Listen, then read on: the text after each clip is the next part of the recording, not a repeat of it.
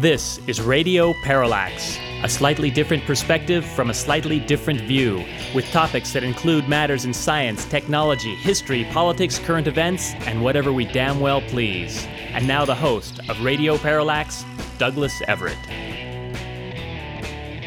Welcome to the program. On today's show, we're going to play catch-up, as we need to do every so often, because we just have such a volume of material we try and go through that we just can't get to all of it. And I want to note that I got an email sometime back from a listener in Los Angeles that asked why it is we do all this local kind of stuff.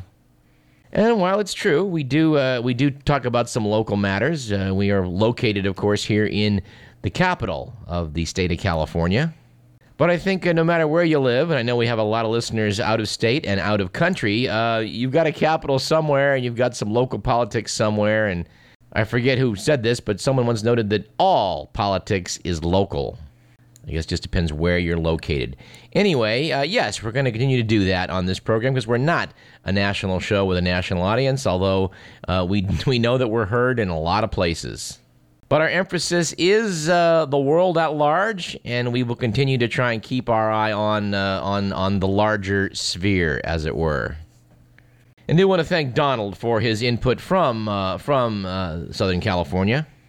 And for that matter, thank all of you who regularly send us emails, and occasionally we get a phone call giving us your feedback, which I assure you is very useful. So please don't hesitate to send us an email at info@radioparallax.com. But let us commence today's program, as we like to do, with On This Date in History, which in our case today is December 4th. It was on December 4th in the year 771 that Charlemagne, my ancestor, became the sole ruler of the Frankish Empire. And I want to thank my amateur genealogist cousin Mike for his research that showed our family does go back to Charlemagne. And lest you be overly impressed by that, the fact of the matter is that if you have European ancestry, it is a virtual slam dunk that you, too, are descended from Charlemagne. Fact is, the guy left a lot of descendants. On this date in the year 1154, Adrian IV, born Nicholas Breakspere, became the first, and so far only, English Pope. On December 4th in 1791, the oldest Sunday newspaper in the world, that would be Great Britain's Observer, was first published. And we have quoted from the Observer and the Independent on this program. So, cheers and happy birthday. On this date in 1808, the Inquisition in Spain was abolished by the French Emperor Napoleon Bonaparte. And while Napoleon wasn't the best in foreign policy, engaging the entire continent in war as he was prone to do, he did do quite a number of good things in terms of his domestic policies. Although I'm not sure in this case he was completely effective in rooting out the spirit of the Spanish Inquisition. On this date in 1829, Great Britain banned sati in India, the practice of a widow throwing herself on her husband's funeral pyre, a practice which sadly also has not been completely eliminated from this world. And it was on December 4th in 1977 that Jean Bedel Bokassa, ruler of the Central African Republic, which he would later rename the Central African Empire, crowned himself emperor in a $100 million ceremony that included one of the royal coaches of the aforementioned Napoleon. Bokassa's delusions of grandeur ended 2 years later in 1979 when he was deposed. Aww. Our quote of the day comes from George W. Bush, and it is as follows.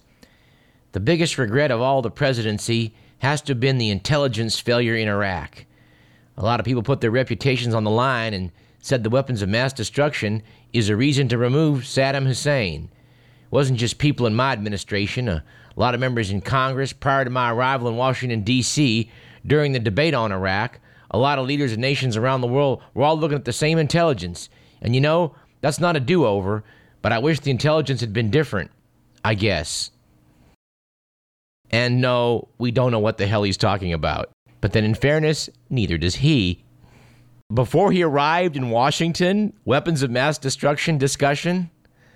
Well, yeah, like when his dad invaded Iraq in 1991, there was some talk of this, and he apparently did have a program to try and gain some. But in the ramp up to war, as we reported on this program, there was no credible evidence of WMDs. If yours truly knew that without having any special connections to secret government intelligence files, well then, so too should have the president. The UN weapons inspectors kept saying, we can't find anything. Low-level intelligence analysts kept saying, this is a ringer. There isn't anything there. In spite of all these claims by Donald Rumsfeld, the president, and Dick Cheney, etc., that there's weapons there for sure, slam dunk per George Tenet. In spite of all that, the subsequent evidence showed they had nothing. As Paul Wolfowitz said, that was the issue that they could all agree upon as a selling point to the public. Not that it was based in reality, but that it was the selling point that would sell. Unfortunately, that guy is still in the White House till January 20th. Oh my. And this whole idea of blaming this as an intelligence failure, well, dear listener, you know what BS that is. I won't elaborate. I mean, I think you all know that, don't you? Our quip of the day comes in response to the headline, which was all over the media, but I'm quoting from the Sacramento Bee by Dale Kassler. Verdict in, it's a recession, and it's a year old. Now, we poked a lot of fun at the Wall Street Journal, particularly wallstreetjournal.com on this show, simply because the editors at the Wall Street Journal appear to be located on some other planet. But a guy named Charlie, in response to that headline about the verdict being in and it's a recession, wrote, wow, I wonder who these guys think is going to win the election. And of course, here at Radio Parallax, we wanted to dig into this a little more deeply. We've discovered that government analysts have also determined that Benazir Bhutto was assassinated last December. And these same analysts have been able to determine that at the San Francisco Zoo, there was a tiger attack. Now, in truth, this is allegedly not the government that is saying this. This comes from the National Bureau of Economic Research, a private organization in charge of locating the turning points in the business cycle. And I guess they finally got enough turning points amassed for them to be able to make this determination. Of course, my question is, if we have to have a private organization figure this out, well, who in the government's minding the store? Of course, there is one news item from last December which we think now has been validated. That was Jimmy Carter's declaration that George W. Bush has been the worst president ever. But I want to take a moment on that. There's been 42 men who've been president of the United States. And since the standard of bad presidents has always been James Buchanan, the man who felt that the president could not act to do anything against slavery, nor the impending civil war in the United States, kind of set, a benchmark that's tough to beat. And we're going to come down on the side of James Buchanan actually probably being somewhat worse than W. And since William Henry Harrison, our 9th president, got pneumonia by giving a 3-hour speech on a freezing cold day on his inauguration, and then spent a month in bed ridden with pneumonia before dying, it's hard to say that he was better than W.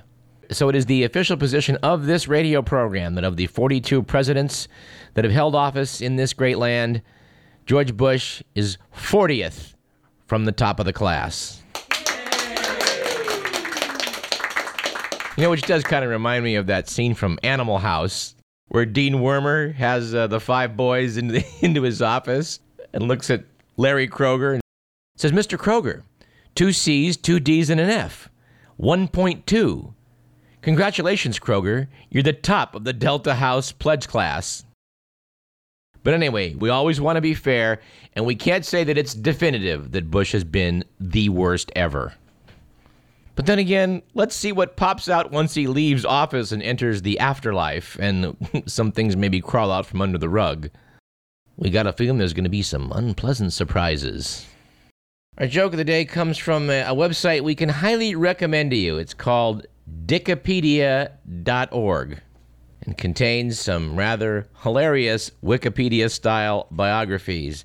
The one we've chosen today is that of Supreme Court Justice Antonin Scalia. According to Wikipedia, Scalia was born in Trenton, New Jersey, and attended the prestigious Xavier High School, a Catholic and Jesuit school in Manhattan. It's unknown whether Scalia was abused by any of the Catholic priests he studied under, but, as some legal scholars have noted, the effects of such abuse might be a possible explanation for his otherwise puzzling legal theories. After graduating from Georgetown University, Scalia went on to study law at Harvard Law School.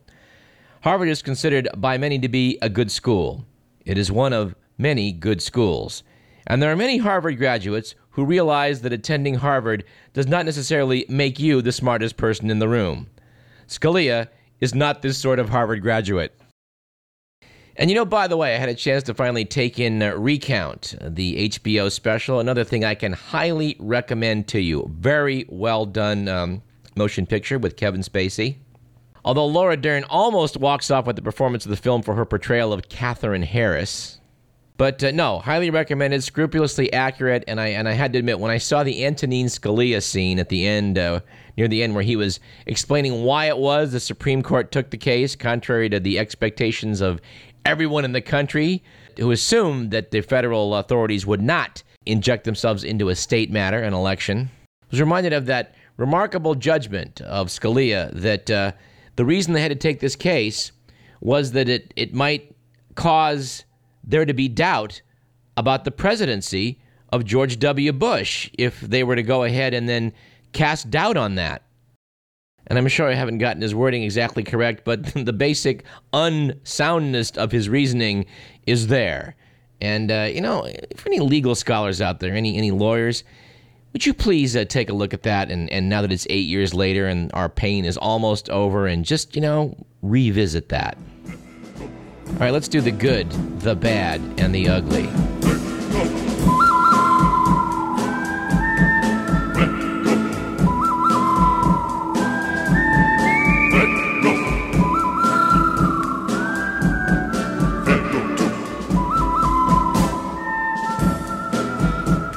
According to The Week magazine, it was a good week last week for Blessed Silence, after professional antagonist Ann Coulter injured herself in a fall and had to have her jaw wired shut. Frankly, it couldn't happen to a nicer pundit. It was, conversely, a bad week for the Christmas season last week, when, as reported by the New York Times, that at a Walmart on Long Island, Digimai Damour, who apparently was a man hired as a maintenance worker from a temp agency, was attempting to restrain the prospective patrons at 5 a.m. on what's called Black Friday, the day after Thanksgiving. Apparently there were so many eager shoppers lined up to get the DVDs, flat-panel television sets, and other entertainment items sure to be discounted that they broke down the front door, trampled Mr. Damour, and killed him. Yes, we're huge fans of Walmart on this program. But no, even we're stunned by this one. Apparently, reporters went out to the Walmart the day after and noted that many shoppers were aware of the man's death and were appalled that shoppers had not stopped to help him as he lay on the ground, but instead surged into the store seeking bargains. And if that wasn't bad enough, it was an ugly week this past week for the Catholic Church, when it leaked out that a Roman Catholic priest in Modesto, California, told parishioners they should confess if they voted for Barack Obama because the president-elect supports abortion rights. In an interview with the Modesto Bee, the Reverend Joseph Elo said he sent a letter out to parishioners because Catholic teaching requires that people go to confession when they commit a mortal sin. The bishop of the Stockton Diocese disagreed with the priest. The bishop said that Catholics should not be compelled to disclose how they voted to their priest. What was I saying earlier about Napoleon and the Spanish Inquisition? And we can't resist this item from the Only in America file. Apparently, the Albuquerque Police Department is running classified ads in newspapers to recruit informants. The Help Wanted ad invites, quote, people who hang out with crooks, unquote, to, quote, make some extra cash, unquote, by sharing information with the police. And apparently by sharing information with the cops, you can earn up to $50 for drug crime information and $700 for murder. And the ad assures potential applicants their resumes won't be scrutinized. Drug use and criminal record? Okay, says the ad. Is this a great country or what? And here's an item I simply cannot resist. Comes from Scientific American, a reprint from the Journal of the American Medical Association. I'm going to read this one verbatim. The actual benefits of intensive psychotherapy have long been controversial. Now, investigators report that such therapy can be effective against chronic mental problems, such as anxiety and depression. Yes, after studying 23 different studies involving over 1,000 patients who received long-term psychodynamic therapy, which seeks clues into the unconscious roots of disorders and focuses on the relationship between the patient and the therapist, well, they thought, my God, there might be something to this. Let's see. Sigmund Freud started this when? And it's taking a study in 2008 to determine that this may actually have some value? Ladies and gentlemen, if that isn't a ringing endorsement, I just don't know what is. And when you get a chance, ask your shrink about that one. Because one of my favorite moments from medical school was the lecture we were given in the psychiatry section, where the psychiatrist brought his patient in, and the psychiatrist impressed us all by his patent leather pants. His patient explained she'd been going to him for 16 years and was very satisfied with the results, prompting Bob Hoover from the back of the room to raise his hand and ask, well, if this stuff is so good, how come you need to keep coming back after 16 years? And what I savor the most about this was the long, pregnant pause that filled the room after that question. And I know I'm kind of hard on psychotherapists on this program, but you know it's a difficult field, and I'm glad that some people are out there trying to do what they can to battle anxiety and depression. But folks, it ain't anything even approaching a science. But in fairness, that can be said about most of medicine. As this show continues, we're going to try and talk about some of what's going on as Team Obama comes together and what we think the president-elect needs to do. We're, in fact, going to devote some time on, I think, next week's program to that exact topic. But another guy was sounding off recently, and I feel the need to quote from him. This is from My View, a viewpoint published in the Sacramento Bee. The author was Phil Angelides, the unsuccessful Democratic candidate for governor who was steamrolled by Arnold Schwarzenegger a couple years back. The title of his essay was New Strategy to Rally Nation Under Green Flag. In fact, I would recommend all English teachers, political scientists from the high school level on up to get a hold of this essay. Take a look at it, give it to your students, and see if anyone over the age of 12 fails to see what a load of hot air this essay is.